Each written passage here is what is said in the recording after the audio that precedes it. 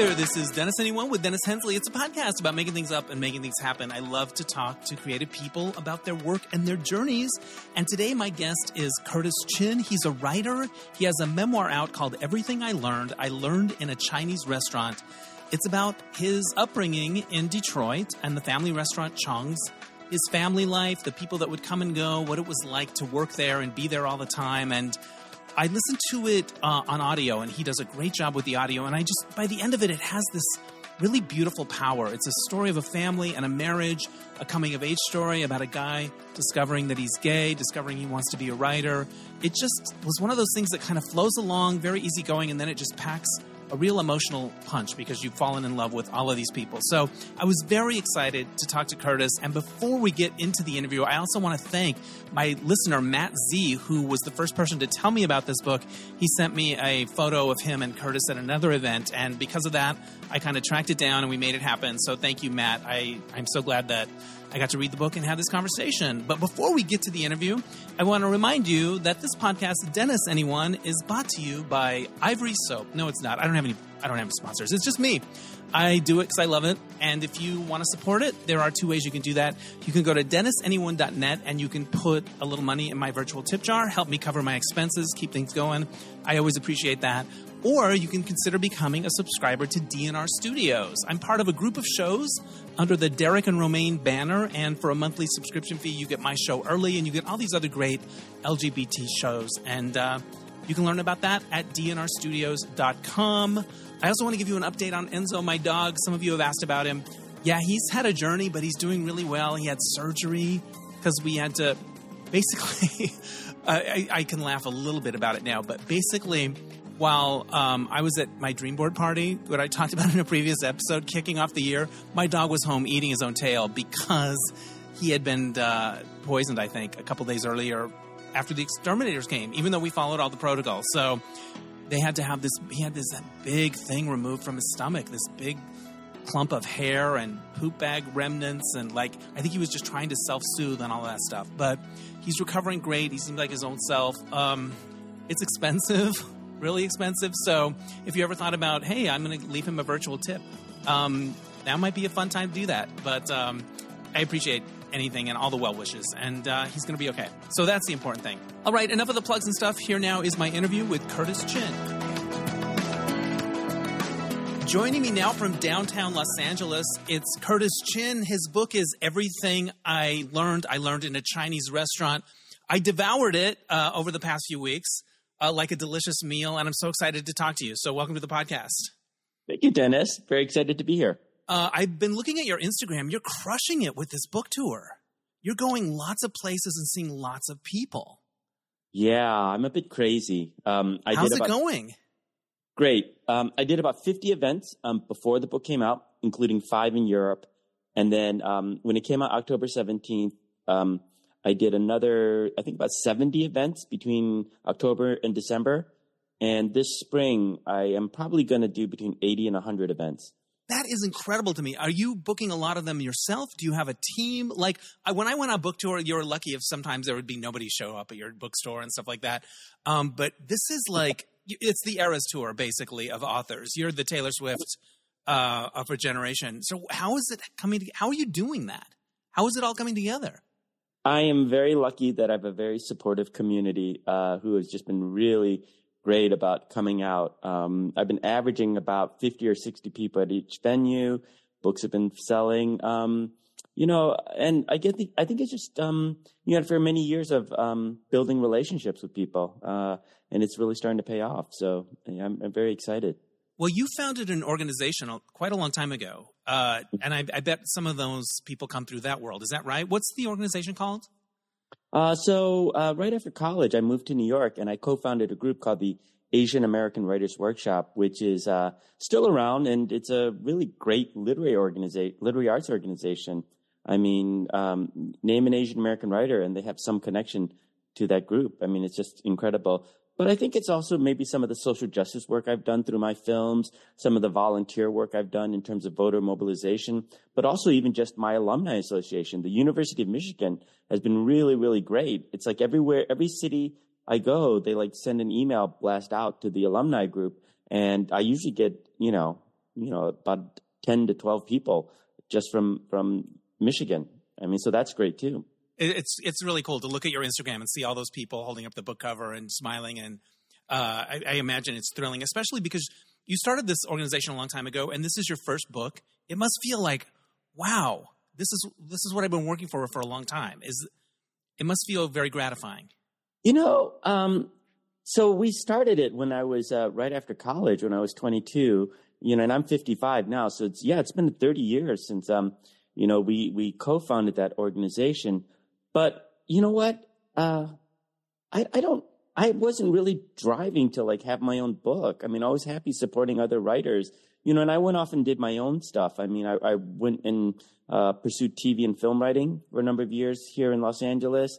I got a big break when in the Disney Fellowship. Right on, ABC yeah. Disney Fellowship. Yeah. So, and then, I've been doing documentaries for a good number of years. But so it seemed like the timing just seemed right for this book, and everything just seemed aligned up. Yeah. And like I said, everything is all icing on the cake at this point. Yeah, it's pretty amazing. I remember reading in your acknowledgments something about, you were talking about the workshop, and you're like, we did it, we made it, we find, there was that moment of, here we are. How do you describe the book to someone that knows nothing about it? If you just met someone on the street and they were like, what's that? So the memoir is called Everything I Learned in a Chinese Restaurant, and it's about growing up Asian American and gay in Detroit in the 80s. It was a very tough time period for my hometown. The auto industry was really struggling. We had crack cocaine. We had AIDS. I knew 5 people murdered by the time I was 18 years old. But despite that, we had this really wonderful Chinese restaurant that my parents raised me and my 5 siblings in. And so the book is really not just my own memoir, but it's really a thank you to my parents for all the hard work and guidance they offered us, but also a hat tip to my hometown of Detroit, because I feel like a lot of people have misunderstanding of the city and stereotypes about it. And so I wanted to sort of show, hey, it's still a wonderful city and a great place to raise a family. Your parents come across so vividly in the book. They're so moving to me, and they're so different from each other. You talk about when you were developing your own cooking style, that your mother was very follow the recipe. Your dad is trust your gut, trust your heart. It's like this mixture of 2 opposite kinds of personalities that come together in you and in the way you approach a lot of your life. And I find them both so moving in different ways. I take it your father is no longer with us. Is that right? I think I read that.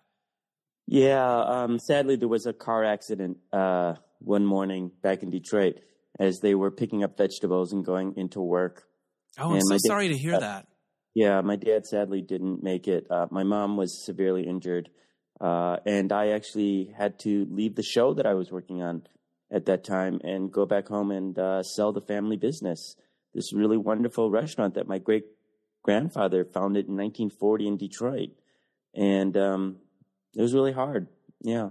And your mother, I take it she's read the book, and what does she think of all of this? No, she has not read the book. She's not read the book? Yeah, I don't think any of my siblings have read the book. I don't think anybody in my family's read the book because, except for her sister-in-law, but, as my sister said, she has no interest in reading about my sexual awakening. So that might be the title of this episode. I always like to pull a quote. But in the acknowledgments, I think you thank her for sharing all the stories and helping you remember things. And it sounds like they were on board with it. They just haven't read it. Yeah. My mom is very supportive, and I've been doing these readings, right? And I've gone to the Bay Area a couple times now, and she's out there supporting, she's telling her friends about it. And same thing with my siblings, they're out there too. They're telling their friends.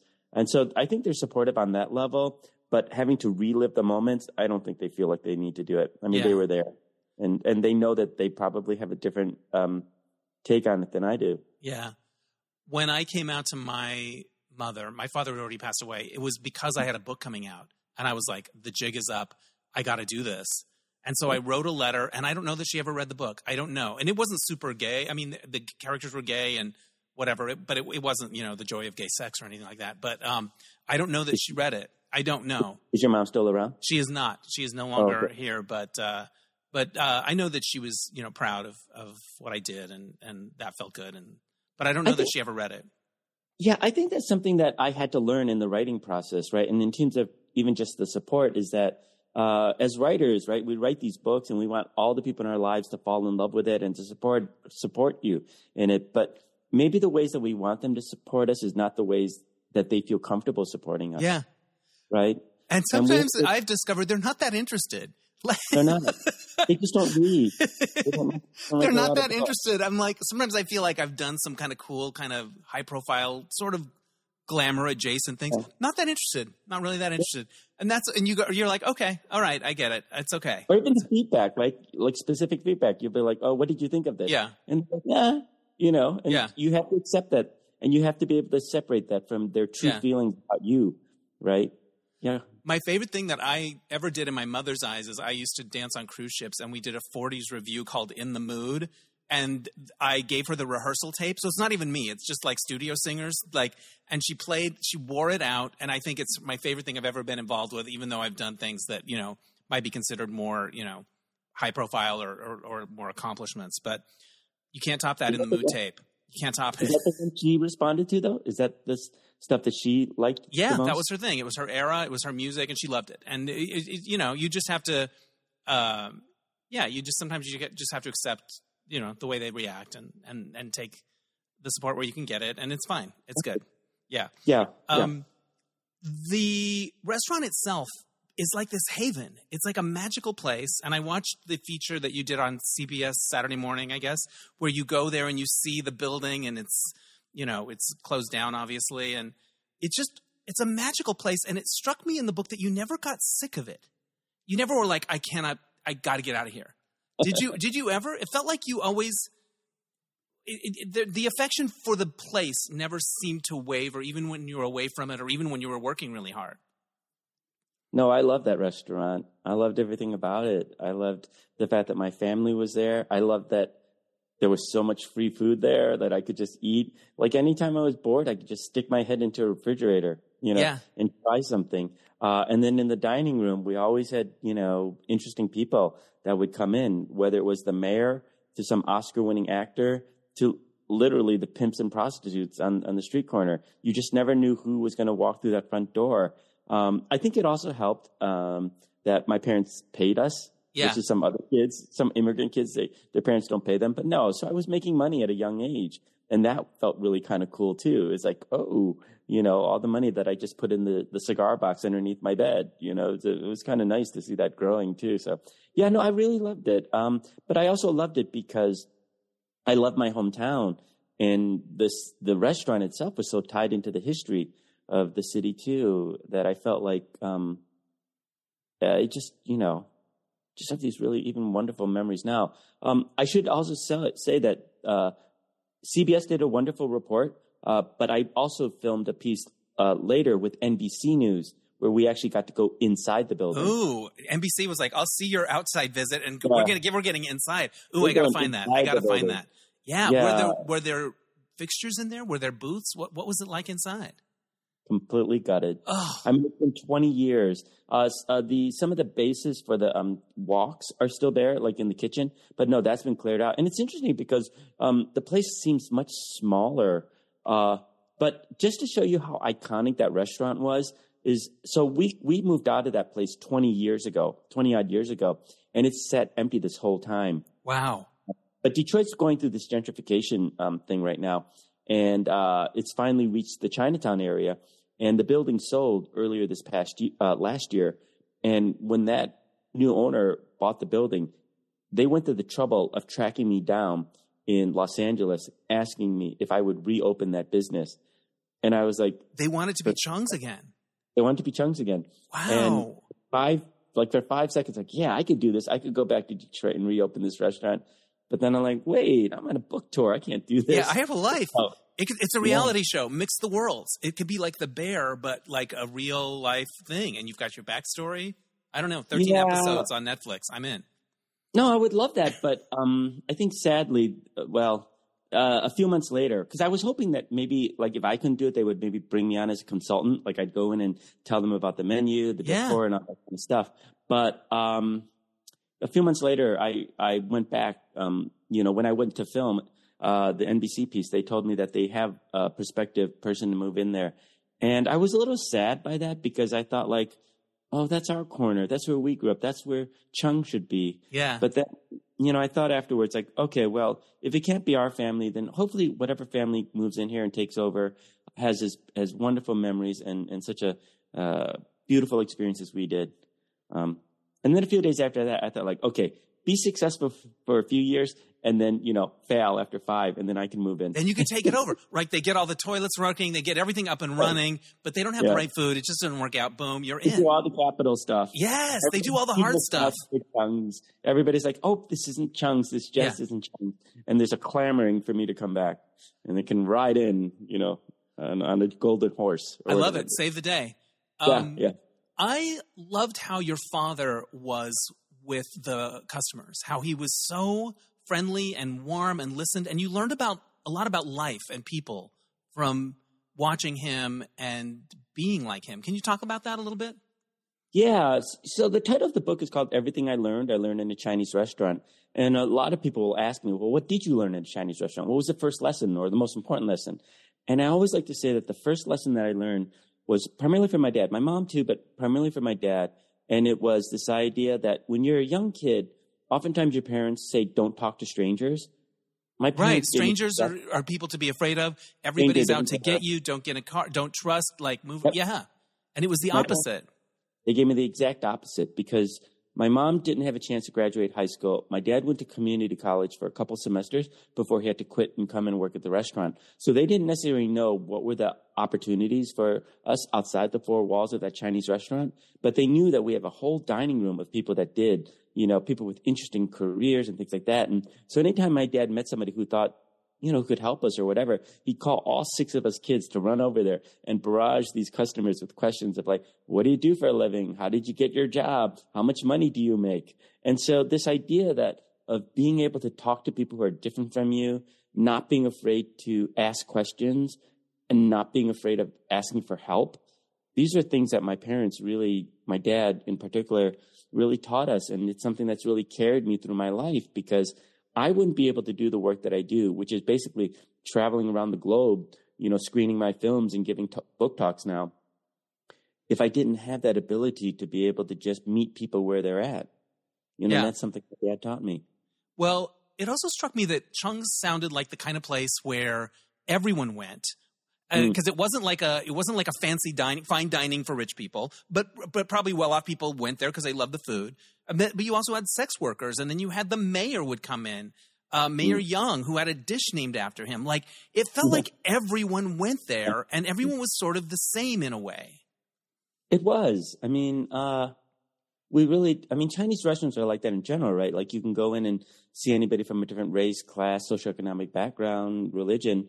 And that was the beauty of that place. And that's something else that my parents taught me was really just to judge people for who they are, their actions, right? Because that's you couldn't judge someone just for artificial things. You have to see how they come in and you interact with them. And so, it was really a wonderful childhood where you really get to know people and you learn about society, I think, too. Yeah, and Yul Brynner, not that nice. Not that nice. Not that nice. No. Could have been nicer. Could have been nicer. Refused to take a picture. Nope. Wouldn't even do that. My dad. So Yul Brynner, star of The King and I, wanted to rent our dining room for a night for a giant cast party because his touring show from Broadway was in town. And my dad is all super excited because he felt like Chinese food didn't get the respect that other cuisines got. And he was really excited that this big Hollywood A-list person was going to choose us. And he did everything. He bent over backwards to make this the best night. So actually, if you think of if I wanted to write something, I think of that as like a Chinese American version of the movie Big Night. Yeah, of course. Yeah, with Stanley Tucci, and that's all riding on this one big moment. It would be that. My dad is so excited that Yul Brynner's coming in, and it just doesn't go the way he planned it. And so that was another life lesson about people. People as people. Yeah. People you put on pedestals. Yeah. And So you sort of made a decision that day that I'm not going to be like that. Like it sort of stuck with you as like, this is how not to be. if you're ever in that kind of a position. Yeah, or just because everybody's like fawning over somebody doesn't mean I have to fawn over them. Yeah. Because you know what? If you see a different side to them, you don't have to do that. Just because a person's won an Oscar and a Tony, you know what I mean, and has an entourage of people coming in and bodyguards, do you know what I mean? Yeah. If they're a jerk, they're a jerk, you know? I mean, so I learned how to like be a little bit more critical or sticking to my own opinions about people, like based off of what I see. Right. You know, trusting your own instincts on people. Exactly. You start to realize that you're gay and you're a middle child. And there's something about the way your grandmother treats your father that sort of resonates with this idea of like, I cannot do anything to jeopardize my parents' love. Can you talk about that a little bit? I thought that was very poignant. And you could see the cause and effect between the generations. Yeah. So my parents are really great. They never said anything anti-gay, nothing homophobic. I mean, we're family's Buddhist. We don't think in those terms that some other people do. And so my fear of coming out really had to do with disappointing them because I saw how much they were sacrificing for us, how much they had given up of their own lives, how definitely in the case of my mom, how stuck she felt being in that restaurant, not being happy. And I felt like, you know, the worst thing I could do in life was to disappoint them. Particularly, again, my mom, who she really put all the value of her own life in terms of how her kids turned out. It felt like if her kids were success, then that would prove that her life had meaning. Right. And he really honed that into us at a very young age. And that's why I did everything I could to make her happy. Right. And the grandmother wasn't supportive of her, right? Like, was it her mother? It was your father's mother.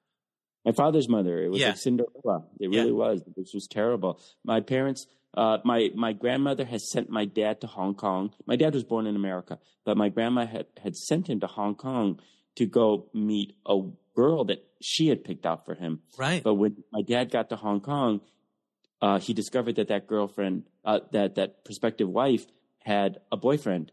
And so he had to scramble and find someone else because he didn't want to come back to America empty-handed. And so he asked a matchmaker there to set him up. And that's how he got set up with my mom. And because my grandmother did not have a say, my grandmother's very controlling. She didn't have a say in who my dad picked for a wife. And so never let it go. She held on to it. And it affected everybody and everything. I thought that was really interesting. International Mail Catalog. I was like, oh, I remember this moment. Some things are happening in Arizona and Detroit. So you're starting to realize, oh, wait, I like guys. And you come upon an International Mail Catalog. I can't remember. Where did it come from? Where did you find it? It was at the pet store. Where all the greatest, spank bank material is. Yeah. Yeah, that's one of the things that I really wanted to do in terms of writing this memoir was that I really wanted to posit my family in a time and place of Detroit in the 80s. Because I feel like sometimes when you read Asian American literature or maybe some other communities, you don't always have a sense of how it connects to the larger picture of what's going on in America. And I really felt like that was something I wanted to do so that even if you're not Asian and you pick up this book and you read it, you know exactly where you are when you're reading this. Where were you at that time? Right. So you can make that connection of like, okay, I was going through that at the same time too, or not. Right. And that was important to me. Yeah. So I love that the time that you were able to be alone with the International Mail Catalog, you were in a walk-in freezer. There are very few places to hide in the Chinese restaurant where you get your own thing. So the walk-in freezer was one of the few. Which is such a funny image to me, but it worked. It worked out. You made it work. It happened. Well, it's very hard to get hot and bothered in a walk-in freezer. Exactly. There's only so much you can do, right? Yeah. Yeah. But you know what? You do the best you can with the choices that you're given. Yeah. So the walk-in freezer. And then you start to feel bad about it and you put the International Mail in Lost and Found. I have things like that from my adolescence where I felt so guilty about like masturbating and lust and things like that I would like, I'm going to throw that away. I'm throwing it away. And then you're like 2 days later, you're like, oh, I want that back. I had that. I love the metaphor of it being in a Lost and Found. Yeah. In some ways, I was lost and found by seeing it, but then without it, I'm lost again, you know. Your book is also a real sort of Valentine to Detroit, but it's honest about it. It paints a real picture of it. And my roommate is from Detroit, and I was talking to her about different, different like neighborhoods and things like that. And you said at the top of this interview and in the book that you knew 5 people that had been murdered. Yeah. I don't think I know anyone, and I'm almost 60 years old. Like, I don't think I know anyone that's been murdered. You know, if I have to think about it, then clearly it's not front of mind. But there was one in particular that you go into more detail about, Vincent. And that's an amazing story. It's a moment in time, and I could see it sort of rocking your world and the world of people around you. Did you know of the story before? I don't think I did. Not top of mind. Like, I might have heard the name, but I didn't know how the cops were basically, you know, they basically got away with it, and they murdered him, and basically got away with it. And there were protests, and it was very much a lot of the things that we see more recently in the news. But and you actually had a teacher accidentally call you Vincent around that time. And just like, it must have just been this earth-shattering thing in your world when that happened. Yeah, it's why I became a writer, because, growing up in that Chinese restaurant, I thought I'd be a waiter for the rest of my life because I loved it there. It was great. But after this incident, I knew I had to think about other opportunities in life because, so to set this up for your listeners, the 80s, Detroit was suffering. The car industries were having a lot of problems. They were laying off people, and people wanted to scapegoat the Japanese. And so there was a lot of anti-Asian rhetoric going on. Vincent Chin, no relation, but a family friend, close family friend, was out at a strip club celebrating his upcoming wedding the following week. These 2 white auto workers come in, and they're overheard saying, "It's because of you motherfuckers that we're out of work." I don't know if you need to beep that. No, we're good with it. Okay, good. We love motherfuckers on this show. Okay, well, these are big motherfuckers. So they were kicked out of the bar, and they get in their car and they drive around the city of Detroit until they find Vincent sitting outside of McDonald's. They take a baseball bat and they bash his head in. And so because our families were friends, because my uncle was his best man, we knew that very next morning when he was in the hospital struggling for his life. So if you're a young kid who's like 14 years old and you know somebody that's in the hospital and has been beaten like that, you're going to check the newspapers to find out what happened. I checked the papers, nothing. I watched the TV, nothing. I listened to the radio, nothing. Nothing for that whole day. Nothing the next day, nothing the next day after that or the day after that. It took the media 12 whole days before they reported on this story. In that time period, the family decided to pull the plug. Obviously, the wedding was canceled. Meanwhile, everybody was coming down to our restaurant in Chinatown because we were the most popular restaurant, partly because we had the gambling den underneath our basement. Oh, I didn't know about that. That's good. Yeah. Yeah. There's a whole bunch of mafia stories that didn't make it into this book. Sequel. Anyway, yeah, it's a sequel. No, it's actually a book called Leftovers. It's all the stories that didn't make it in. I love it. But anyway. So that's perfect. That's a great title. Yeah. So people were coming in asking us for details about this. Meanwhile, there's like this whole silence in the mainstream media. And so it really, taught me the importance of it because several months later, the judge only fined these guys $3,000. They never served a single day in jail because he said, you don't put these kind of people in jail, meaning like white middle-class people with jobs. And it's just devastating to our community. And it made me really think like, well, what are the type of people that you put in jail? Who do you know? And I really honestly believe that if the media had done a better job of covering not just this case, but the Asian American community in general, I don't think that he would have given such a light sentence. I think he would have seen us as people, as being a part of the community, as being worthy of equal justice. And so that's when I literally started lugging the typewriter from the back kitchen. I always just, you know what typewriters are, right? Yeah. Big thing. The old days, I would lug one into the dining room and just start typing away these letters to the editor, trying to get them to cover the case or just, other issues too. And so, yeah, it was very pivotal to me. It fired you up as an activist of like, I need to fight against this injustices. And you would write these letters to the editor. Obviously, you send them to the editor, so you probably don't have any copies of them, right? Do any of them exist? No. One of them you wrote about Madonna. You thought Madonna was bad for the world. But you've changed your tune. Well, first of all, okay, so I think your listeners need to know that back then I was considered the Asian Alex P. Keaton. You were a Republican and really into it.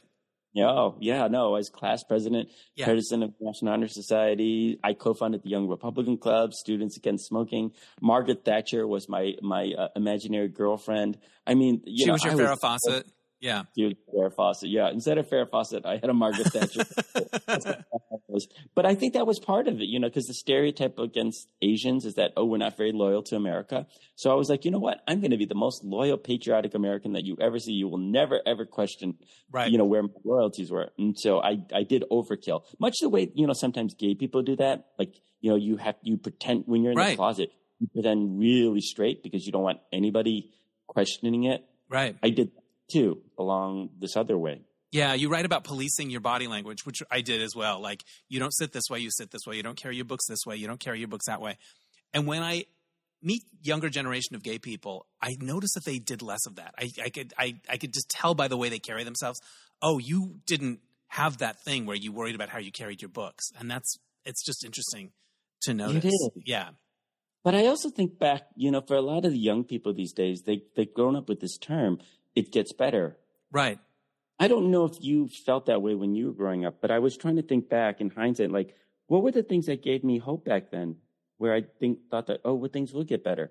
And I don't think I thought there was anything. I think really that AIDS really seemed like it. Seemed like that was good for all of us. You write about thinking you were going to die young between the murdering and the AIDS and stuff like that. It really felt like you didn't have a big life ahead of you. Yeah, I always thought that I always just hoped that if I could get to the age of 30, I felt like that would be victory for me. Everything else after that would be icing on the cake. This isn't in the book because the book ends when I'm 22, but, all throughout my 20s, after I moved to New York, it was just like this big hold my breath and, one more day closer to 30, one more day closer to 30. Wow. What was it like when you finally turned 30? What was the day like? I exhaled. You exhaled. I exhaled. I was like, okay, I did it. I achieved a life goal. I've lived more than I thought. Right. And everything that will come to me in life afterwards is on top of what I could reasonably expect as a gay person in the 80s. I don't know. Did you feel that way at all? No, because for me, with the I acknowledged myself that I was gay to myself more later, a little bit later in college. Like, I had crushes on girls. I hadn't put it together. I was a little clueless, but I felt like the gay part of me was tied to the creative part of me. They felt like they were connected. And I loved the creative part of me. I felt like that was my reason. So I leaned into that part. I did shows and all this stuff. And like, I didn't, and my hormones weren't raging to the extent that other people's were. I had crushes or whatever, but it wasn't, I don't think it was, I think I know people that sound like they were more internally about to combust than I was. And I felt like it was connected to the part of myself that I liked the most. So I was able to sort of lean into that part, I think, in my head. You had outlet to express yourself. Yes, for sure. The theater and dancing and all of those things, and that I think that saved me. There was one point, I listened to the audiobook of your thing, and you do a great job on it. There's one point where I cried in the car driving to Palm Springs. And it has to do with your mother and Reagan. And she was not on board with the way he was being about AIDS, right? She was bothered by it. Right? Do you remember what I'm talking about? And I think I wrote down the line. I wanted him to help. Yeah, because the story is, there was a report on news about AIDS, and I was really scared of how my mom was going to react. So I just sat there frozen, and then I started talking to my, because I also wanted to test her to see, well, how does she feel about AIDS or by that proxy gay people? And she knew that I was a big Reagan fan, right? Right. And so I asked her, I said, well, what do you want him to do? What do you want him to do about it? He's busy. He's fighting the Russians. You know what I mean? That was like, give him a break. And then my mom just said, He just something to the fact that, I want him to help. Yeah, it's that simple. Just help, and it was just like eye-opening to my mom. And, when you think about that time period, you don't think of a Chinese immigrant woman working in a Chinese restaurant in Detroit as having a progressive position on these things. But it changed so many people's minds about gay people, that disease. Yeah. And so, and it really made me really appreciate my mom even more. Whether or not she knew that I was gay, she didn't suspect it back then, but she knew that there were other people that needed help too. Right. And she wanted Reagan to help them. She was tough on you guys in terms of discipline and studying and all that, but she seemed non-judgmental in terms of other things, sex workers that would come and eat there. Like she was warm to them, and like she didn't seem judgmental around the outside world. And I think that probably sent a message to you that was pretty powerful. Yeah, no, because I was constantly testing her, seeing how she would feel about, these people who had these different lives and stuff like that. And my mom was surprisingly very, very woke in some ways, right. Even though she was very conservative in some ways. But her politics and her understanding of the world was very progressive. And some of this stuff doesn't end up in the book, but I can share an anecdote is that, so she was 17 when she got married to my dad. She came to Detroit, a city where she didn't know anything about Detroit except that it made great cars and better music. Right. And better music. But when she was in Hong Kong getting ready to come over here, some people said some really not nice things about Black people back in Hong Kong. Right. Saying, "Oh, you be careful," right? And so when she came in, she could have had this bias, but she said that soon after she arrived, within I think like the first month that she was there, she was making a delivery run with my grandfather. And the restaurant was in a Black neighborhood. And so they were driving the food around, and the car had a flat tire. And neither my mom or my grandfather knew how to fix a flat tire, but a young person, who's Black, crossed the street and helped them fix the tire. And afterwards, my grandfather, tried to pay him a few bucks, but the kid didn't want to take it. He just said, "No, I just wanted to help you out." And that totally changed my mom's, opinion about these things. And so I think she's the type of person that allows herself to grow from these life experiences and not to necessarily believe the stereotypes about people that, people try to say. Yeah, and that comes through in the book, and it sort of evolves in a beautiful way. But the Reagan moment, I don't know why, it just got me. Like it wasn't because she was saying something very simple. He could have helped. He could have helped. He didn't. Yeah, that's what you're asking for. Yeah. That's what it was. It's just very simple. She winnowed it down. Right? Yeah. Is it hard to help somebody like who's dying literally? Yeah. As a, teenage Republican, what has it been like the last 10 years to watch the way the party's evolved? Or has it been the same as anyone? It's probably the same thing, I think. But is there something because you have a connection way back in that time that makes you think a certain thing? It does make me sad, but I also think that a lot of the things that are happening within the party now are some of the reasons why I left the party. Yeah. It's keep in mind, Reagan is the one who coined the phrase "Make America Great Again." Yeah. He's the one that first started appealing to the white working class voters of Michigan, which is oftentimes the big base of Trump. Right. I think Trump is really just taken the Reagan playbook and just put it on steroids, right? He's just, and he's added a mix of racism in it. Yeah. You know what I mean? Or at least more overt racism. So it does make me sad because, and that's partly why I wrote the book, because it's really sad that our country is sort of like in these little silos where we don't talk to each other. And I wanted to take this opportunity of having grown up in a Chinese restaurant where we did serve everybody, no matter what political party or, background you had. And I wanted to sort of use that as an opportunity to start having these conversations about these really important things going on in our country. And so the way I pitched it to my agent was like, come for the egg rolls, but stay for the talk on racism. Yeah. So because food has that beautiful thing that can bring us together. And that's what I wanted to take advantage of it. But they weren't just welcome there. They weren't just like tolerated. Everyone felt like there was this loving, calm, like it wasn't a passive thing. It was an aggressively inclusive place. It felt like, especially your father and the way he hosted and talked to everyone and the way he taught you guys to be the same way. It's very beautiful.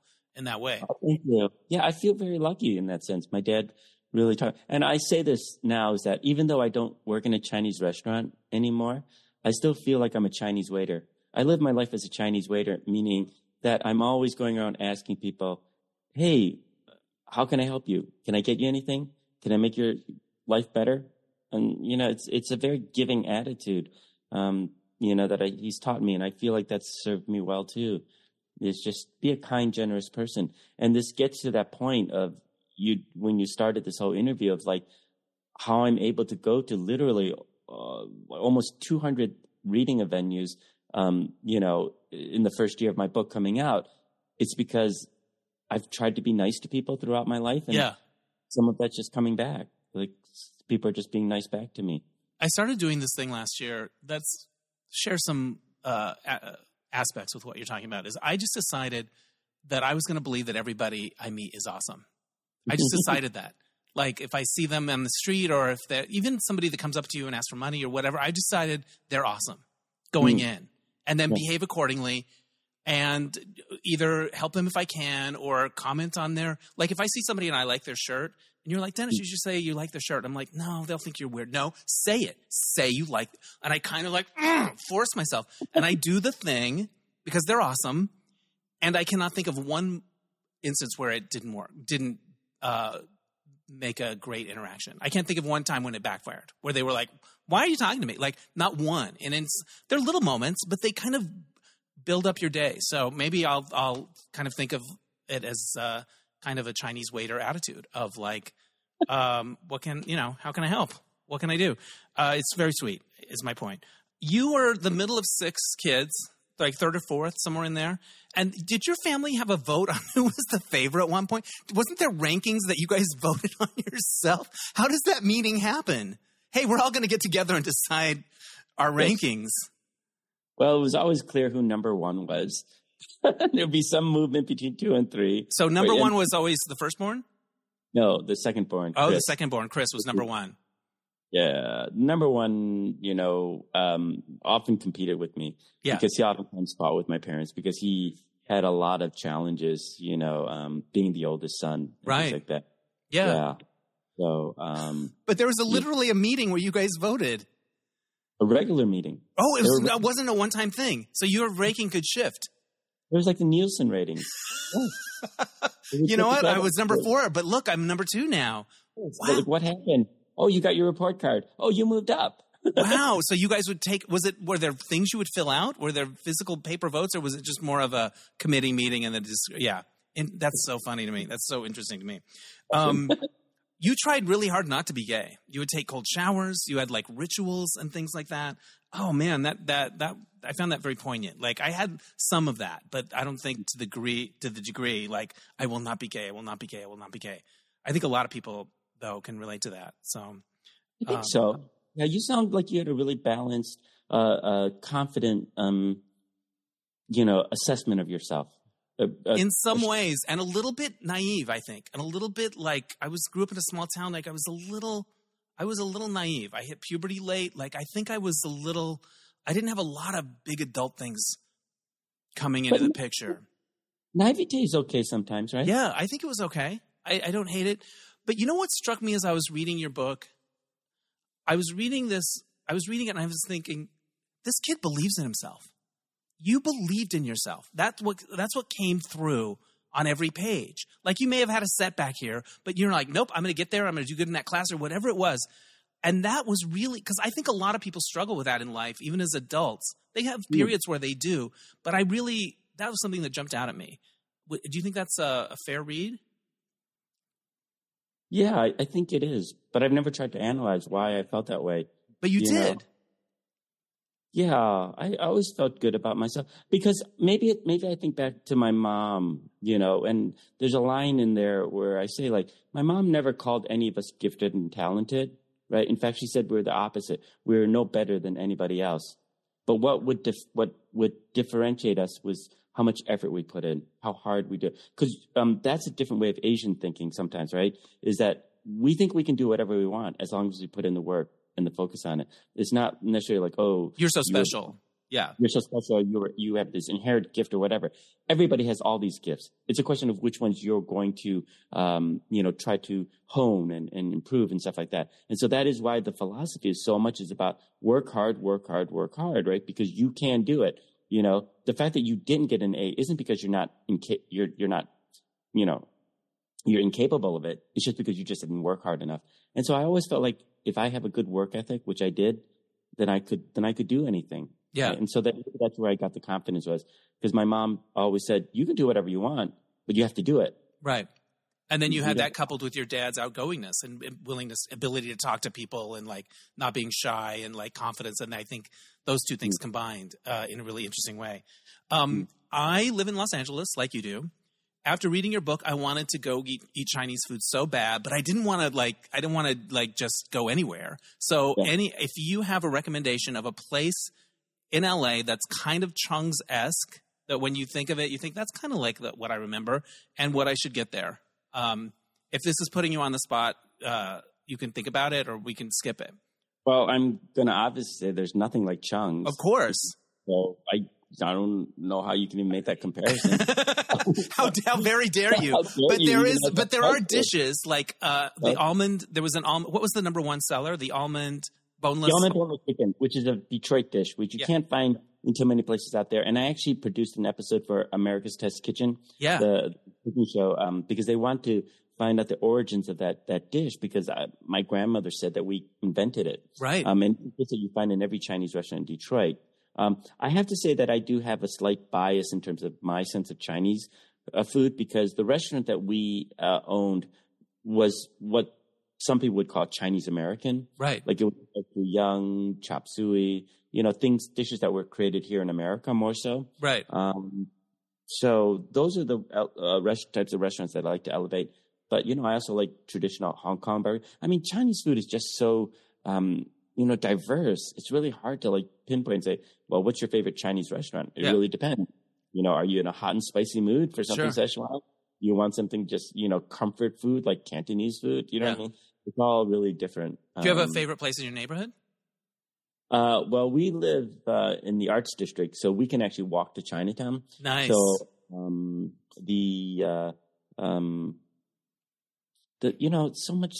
COVID has forced a lot of these places to close down, but I don't know. There's a handful of them that we do go to. We go to Mama Lou's, which is an old San Gabriel Valley place that's now there. It's still there? Is it not there? It's there now. It's new. Okay. I think my husband Empress. What? Oh, ABC. There's a place called ABC where we just pick up cheap Chinese takeout. Yeah. It's really delicious, but it's really inexpensive. I love it. You're speaking my language. This is downtown?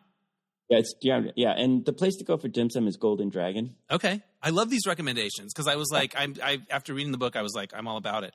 Golden Dragon is old school, which is good too. Yeah. When I was a kid, there was a period of time where my parents owned a restaurant called the Pancake House. And I worked there sometimes as a cashier, but I didn't really work there that hard. But I would go there on my lunch break from school because it was very close. And for a kid to be able to get a burger and fries at a restaurant every day for school and then sign the check, I was a brat. But I do remember like having slumber parties and my friends would stay the night and then in the morning we would go get pancakes. And it was just like, did you ever have friends come into the restaurant? Was that ever part of? Because it helped me make friends. It made me popular in a way because they knew if they stayed the night, there would be pancakes in the morning. No, that's a great strategy. But no, we did not because Detroit's a very divided city. We have this one road called 8 Mile Road. Yeah. If you ever saw Eminem's film. But it really was like, the line between North Korea and South Korea. You just do not cross it. Wow. But we were one of those families that crossed it because you lived on one side and you worked on the other. Exactly. So we were one of those families that, again, and I talk about that, it's like because I'm Asian in a very black and white city, because I'm closeted in a very straight world, because my family's Buddhist in a very Judeo-Christian, world, oftentimes, I had to be that outsider and sort of see how things were. And so like, going back and forth between both sides actually gave me a really great perspective on these things, of the city. You got to go to Boys State, which I remember people talking about and it was like this really esteemed thing. It was where they would take like the best students, and then you would go and pretend to be a government. What was it like? Yeah, no, it was a really, well, it was also an eye-opening experience for a lot of different reasons, and it's in the book. But yeah, so Boys State is like they take the top two boys from each school in the state, and you go to the state capitol and you spend a whole week, almost like a government. They have one for Girls State too. Yeah. There was a documentary that was recently made about it. But it was like the creme de la creme of people interested in pursuing politics. And the learning lesson for me in that, though, was that I was a conservative in the suburbs of Detroit, but when I got there, the people outside of that area, like in Western Michigan and the rural parts, they were conservative. And it really opened my eyes of this whole notion of like, well, maybe I'm not as conservative as I thought I was, right? Right. You know, compared to them, you sort of called into question some things. They were saying these things that really shocked me. Like, and I talk about this in the book of how my politics did change over time. In the book, and there were 3A policies that sort of changed it. The first was apartheid. Yeah, Reagan supported both. I did not understand how that was possible. Everybody knew it was a really racist policy. The second one was AIDS. At that point, the Republicans were like pushing compassionate conservatism, which, you know, as a Buddhist, that makes total sense to me. You know, but then obviously you'd go to these Republican club meetings and no, there was no compassion going on at all. They were really quite, not nice. And then the third, by the time I got to college, was abortion, because as a closeted gay guy who had no plans to ever sleep with a woman, you know, I didn't care about that issue. I was never going to get a girl pregnant. So it was easy for me to be anti-choice, right? To be pro-life. And that's what I was. And it was only when I met these two women in college who said, look, it's just about controlling our own bodies, deciding what we want to do. And when that clicked in my head, like, oh, that's exactly what I want to do as a gay guy, is control my own body. That's when I sort of shifted over. But going back to Boys State, you know, that's where those guys were talking about, like, apartheid and also AIDS. And I just like, oh, that's not, this is not where I'm coming from. Yeah. That's not where I'm at with these things. Speaking of national institutions, were you on Wheel of Fortune? I was on Wheel of Fortune. How did that happen? As a teenager? Or as an adult? No, as a teenager. They had this thing called Teen Week.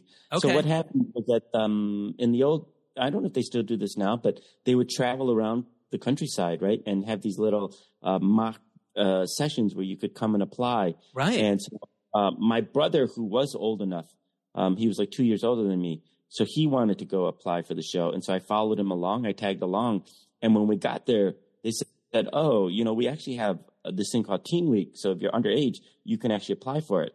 And so I loved word puzzles back then. Yeah. Back then, like, because I had nothing to do with the restaurant. I just sit there and do the crossword puzzle and do the word search. So I was really good at word games. And so I remember this very specifically. They had a test where you had 15 puzzles, right? Where sort of like Hangman, right? Where they'd fill in and give you a couple of letters and you'd have to figure out what they were. So out of those 15, I did the best out of all several hundred people in that room. I only missed one. Crushed. I don't think, well, I mean, I tied with a couple people, but I don't think anybody got all 15. And I remember the exact one that I screwed up too. It was, the actual answer was the Love Boat. And I had guessed the Lifeboat instead. Oh, that's a killer. Also, speaking of word games, you mentioned one of your brothers was in a spelling bee and misspelled restaurant. Yeah. That's a heartbreaker. I feel like that you never lived that down. Yeah, he was almost at the finals too. Yeah, it was really bad. But did you go to LA to film Wheel of Fortune? We did. But you had to pay for it yourself because you can get on the show, but they don't pay for you to fly out there. So it's on your own dime. And so for me, that was a lot of pressure because we didn't have a lot of money. It's a gamble, but you did it. Gamble. We did it. And we stayed with my uncle, so we didn't have to do that. So it was just like, the flight for me and my mom out. And so we did. And I got on the show. I won all the pre-rounds before the bonus round. And then when we get to the bonus round, I made the boneheaded decision of choosing for my vowel the letter A and not E. Because my mom always said, you go for the letter A. You go for the A. You know what I mean? Yeah, that was. So you not didn't very win the fun. big money, but you probably made enough to cover the trip. I did, Yes. but also to show you what a big nerd I am. You had to spend the money, right? To like Oh, buy you had to stuff. buy the ceramic Dalmatian or whatever it was. Yeah. Yeah, back then. And the thing I got most excited about buying was the encyclopedia. Yes, you light up. I got my own. I didn't have to share with my siblings. I had my own set of encyclopedia, which is awesome. Yeah. You mentioned your mother saying to pick A, and you talk about different superstitions she has throughout the book. Oh, yeah. She's so Do you have any now yourself that stay with you? God, all the time. Like all what? the time. Probably the most common one is when we go out to eat Chinese food, I always eat noodles because noodles are a symbol of long life. Right. Yeah, and so I always, and maybe it's because my dad passed away at a young age, I eat lots of noodles all the time. Yeah. That's probably the one that I think about the most. But even just little things like numbers, like if I have to force myself not to be so superstitious, but like, if I go to a hotel and if they put me on the 4th floor, I always ask them not to, because in Chinese, 4 is a bad luck number, because it sounds like the word death. So there are all kinds of things that I'm just literally like, probably shouldn't do this, but I do anyway. Yeah, but it also probably makes you feel connected to your story and to your, you know what I mean? Like that, when my mother always said that, it's a way of sort of, honoring that history. It's kind of beautiful in a way. Yeah. What are some of the interactions been like on tour? Is there anything that surprised you about people's reactions, or things that they're getting from it, or comments they're making that maybe wasn't what you were expecting? It's been really wonderful. People have been so sweet. I'll share a couple of my favorite moments. Or the standout was the one I often talk about is I was doing an event in Cambridge, Massachusetts at Porter Square Books, a packed house. At the end, this woman gets up and she's about 50 years old or so. And she's like, has anybody here ever eaten at Chung's? And nobody else had, right? Because we're in Massachusetts. But then she said, I grew up in Detroit and that was my family's favorite restaurant. And we used to go there all the time. And then she said, her mom has dementia now. But then when she told her mom that she was going to this book reading from one of the kids from Chung's, her mom started recounting all of their favorite dishes in detail. And she said for the first time, she said that she had her, in a long time, she felt like she had her mom back. And it's just wonderful to think like, when, I don't know if you felt this because your family owned a restaurant, but the relationship you have with these people and the impact that you have, and you think back on it, it's like, oh my God, you guys came to our restaurant every week. It was that important to you as part of your life. And the fact that you were able to help these people or to play this pivotal role in their childhood and their understanding of the world is just it's still moving to me to think that, You gave them a safe place where something wonderful would happen. Like it's what you provided, the atmosphere and the food and the love and everything that went into it. Oh, that's really beautiful. Yeah. Was there you said there might be another story? This one is not an individual, but this has happened to me about 4 or 5 times now. It was like at the end of the book signing, there will always be this young Asian kid who will linger, right? They're in their teens. They'll linger to the end to be the last one because it means they want more FaceTime with you. And so they thank me for writing the book, and they talk about how they also are Chinese restaurant kids, or more specifically Asian restaurant kids, because it's a mix of Asians. But they'll say like, they'll talk about the difficulties they're having, the fights they're having with their parents, the sense of not having a freedom to choose what they want to do in life. And then they start to break down and cry, and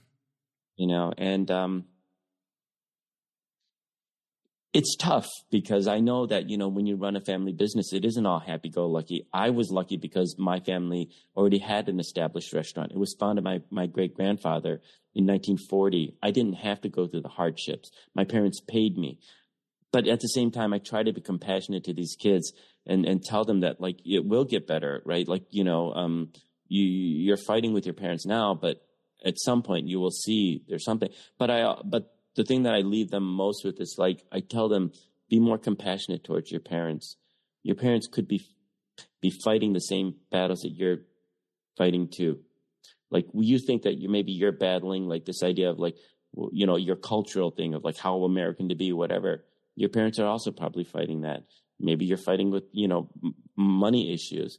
your parents are fighting with it, So I just say, like, cut your parents a break. And I know it's not necessarily something you want to hear as a teenager, because at that age, your parents really are, the worst. But maybe just by planting that seed in their head that at some point your relationship with your parents is going to change. I'm not saying you have to do that now, right? You don't have to embrace that now, but just know at the back of your head, somewhere in the future of your life, you and your parents will have a different relationship, and maybe that makes it okay. It tethers them a little bit, because it gives them a sense that life is an evolution. Yeah. Things will.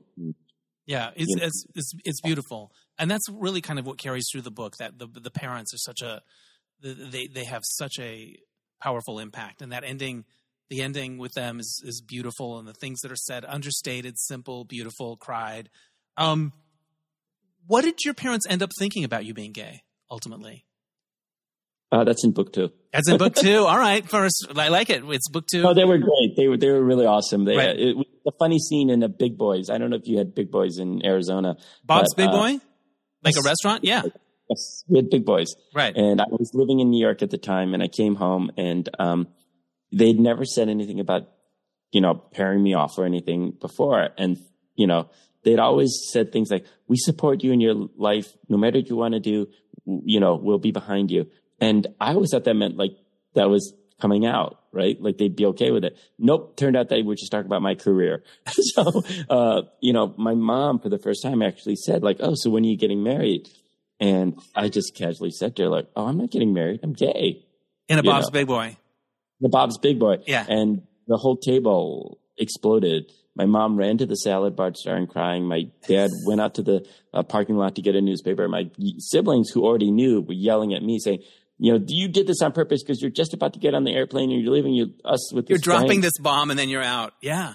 So it was a bit of funny scene, but because my parents had gay friends, customers in our restaurant, right? They went to this couple, this Dr. John and his husband Rob, doctor lawyer type situation, right. Super wealthy, whatever. They sat down with them, and Dr. John and Rob filled my parents with all the worst stereotypes about gay people. Oh, they're going to have a fabulous apartment. They're going to travel. They're going to right. You don't have to worry. And so after that, they couldn't have time to like go to PFLAG because they were working, but they did call them, and they had PFLAG send them books. Nice. That they started, which is really nice. Like within a couple of days. Yeah. That's pretty beautiful. And I love that they were like going to this super couple, this like power couple for it makes your future look pretty bright though, actually. Tell people how they can find your book or find out where you're touring at. Well, you can always go to my website. It's called curtisfromdetroit.com, and that's my tour schedule. I try to, at least have a couple months in advance. I don't want to overload people with too much, so I just put out the couple months. But in terms of where the book is sold, I mean, it's published by Little Brown, so it's everywhere. I actually posted up on Instagram the time I found it in the airport. Oh, right? Amazing! That's when you know you're breaking through another level. Ka-ching is my thought. I had this dream myself. I didn't know other writers had this too, because as soon as I posted it up, everybody's like, oh my God, you don't know how big that is. Or I had that exact same dream. Yeah. Because it really does mean that you have you know what I mean? Yeah, like, I hear ka-ching, ka-ching a little bit in my head. Although my books were so long ago, I don't know about the economics of the business anymore, but congrats. To be in an airport is a big deal. And but you can order from Amazon, from Barnes & Noble, independent bookstores. You really can find it everywhere. They really have done a really great job of getting it out there. Like I had a friend who was like, oh, we were just in Minnesota doing a pub run, a book crawl, like, because they had a new book that just came out, and they said they saw my book in every bookstore in Minnesota. You know what I mean? Fantastic. Do you do that thing where I go in and sign stock wherever I'm at? I'll like sign. I don't care. I'll just go in the bookstore and start signing my books. Because somebody told me they'd give a more prominent positioning there. This was years ago, but yeah, I was kind of like relentless that way. I should do that, but I don't. Partly because because I'm traveling around so much. Yeah. I don't have time to really relax. I'm really in and out of a city. Yeah. But and if I am at the hotel. I also plan like dinners with a lot of people, but I also I like to write, and I'm losing the writing time somewhere. And so for me, that's the trade-off, is that I'm not going to go to a bookstore and sign books. I'm going to stay and get some pages done. Yeah, I like it. You discover writing in the book, and you write about that, how that part of your personality comes out. This is a question I often ask as the last question to people, but I'm curious for you because you've been doing it a long time. Why do you write? I just enjoy it, I guess. I mean, it's fun. I love language. I mean, my background in writing is actually poetry. So when I went off to college, I only went to college because my mom made me go to college. I didn't want to go to college, and I was working full time and going to school at night. And interestingly, a lot of night classes are writing classes. I don't know why that is. And so I rationalized, like, okay, if I studied writing haikus, I could graduate in under 500 words. That was my whole game plan. Right. But I just fell in love with language, just listening, images, creating characters. It's just fun. That's all I can say. And the one thing that people, some writers will ask me is, what do you do with writer's block? And I always say, I've never had writer's block ever. I don't know. If you have writer's block? But I don't really call it that. I don't think I've never struggled with that because I'm doing other things. But I'm not as disciplined about writing. Like when I have to make a living doing other things, I'll go a long time without being that kind of a creative writer. So yeah, I don't often have that thing that you see in movies where somebody's like, I can't think of the next thing. And yeah. I don't have that. But I will go through long stretches of not writing too. Yeah. Like for the most part of 2023, because I was so focused on the marketing, I didn't really get a chance to write fun stuff. I did get paid to write like journalism pieces. Right. But those are not as fun as when you get to be creative and working on a book or a screenplay or something like that. Yeah. Yeah. I have one more question that I forgot. I'm going to ask it. What was it like to do events in Detroit? Very emotional. Going back there, the city of Detroit has really embraced it. Not just like the typical bookstores and universities and libraries, but also places like Ford Motor Company and GM. They're all organizing, events. But the Detroit Historical Museum organized an exhibit around, the launch of my book. Right? It's just the whole city. Like I said, it was an iconic restaurant, and so at the Detroit Historical Museum, there was like a sold out event, right? Like they had like 120 people. I think that was the cap. But then at the end of it, I said, hey, how many people here went to Chung's restaurant? And about a third of the people in the audience raised their hand. And then we took a giant picture at the end, like a family photo. And I took that picture to my mom in California. My mom doesn't live in Detroit anymore. And I took it to my mom and I showed it to her. And she's like, oh, I remember this. If I remember these. And so that was really sweet. Yeah. What a beautiful way to honor all that history. And for the reader, it's just a beautiful window into a wonderful place and a wonderful family. And I'm so glad that I read it, and I'm so glad that we had this conversation. So thank you for doing the podcast. When you're back from your tour, let's go somewhere in LA and eat good stuff. Yeah, I'm a bit swamped until May-ish or so. Sure. I'll look forward to it. Thanks, Danny. It's so fun talking to you. Thank you. Thanks again to Curtis Chin. Check out his book, Everything I Learned in a Chinese Restaurant. It's terrific, and the audio is excellent as well. That's how I listen to it, and he does a great job narrating his own story. All right, so this happened. All right, so one of the things I put on my dream board, I like to put some easy stuff on there to tick off early in the year, and so I put Mean Girls the musical movie because it was opening and I wanted to see it. I'm a fan of Mean Girls, Tina Fey, of it all, and I also put on there Nicole Kidman's twinkly-eyed walk down the hallway in the AMC commercial for two reasons. One, I like her attitude. I feel like that's a good way to approach the year. Like, something exciting is coming. I have a little twinkle in my eye. Like I think that's an open-hearted way to walk into the world. Also, I found out that the theater where she shot that at is not far from where I live. It's Porter Ranch AMC, which is about a half hour from where I am in North Hollywood. So I decided I'm going to kill two dreams with one stone early in the year. So I got a group of friends and we went to the AMC Porter Ranch to see Mean Girls. And let me just tell you, it was so excited to be watching that commercial in the place where it was filmed. And we were kind of tittering, but we were kind of alone in the tittering because it's probably a pretty straight neighborhood crowd. But we were into it. And then after the movie was over, we went to the usher and we were like, hey, can you tell us the theater where, and we couldn't even get the question out of our mouth. He's like, Theater 8. So we wanted to know the exact screen. So we all make our way down to Theater 8. Luckily, a movie hasn't started yet. There's one about to start in like 20 minutes. I think Maria Menounos is up there doing Zuby, movie, whatever shtick. So we're able to kind of roam freely through the Nicole's sacred space. And we take some pictures, and my friends and I, we're doing like different like walks into the thing. It's ridiculous. It's really ridiculous. And I do the walk down the hall, which is that was my goal. I needed to walk down the hall with the numbers behind me and get that look in my eye. And I did that. I was able to do that. I was able to get it in the can, as they say in the biz. And can I just tell you, when I look back at that video, I kind of feel like I nailed it. I feel like I captured the essence of what Nicole was feeling in that moment. We also learned that the cinema had not yet opened to the public at all when Nicole shot the commercial. It was brand new. So her ass was the first to sit in those seats. And which is how it should be, wherever she goes. So that's another fun fact. But I will definitely go back because it was a fun kind of place to be there. It was a fun field trip. My friend Matt Zarley does this where he walks toward the seats video. I think I also posted that on Instagram. He's so selling the wondrousness of it. Every time I watch that video, I laugh. My other friends are doing pictures. It's ridiculous. But it was fun. It was like giddy, stupid fun. And 2 dreams off the list. Meanwhile, that same night, Enzo was in the hospital because he had just had his surgery. But he was doing good. So just a moment in time.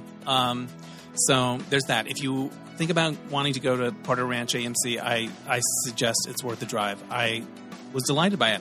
Before I let you go, I also want to mention that the Mismatch game is coming up on February 10th at the LA LGBT Center. The theme is Heartbreak Feels Good in a place like this.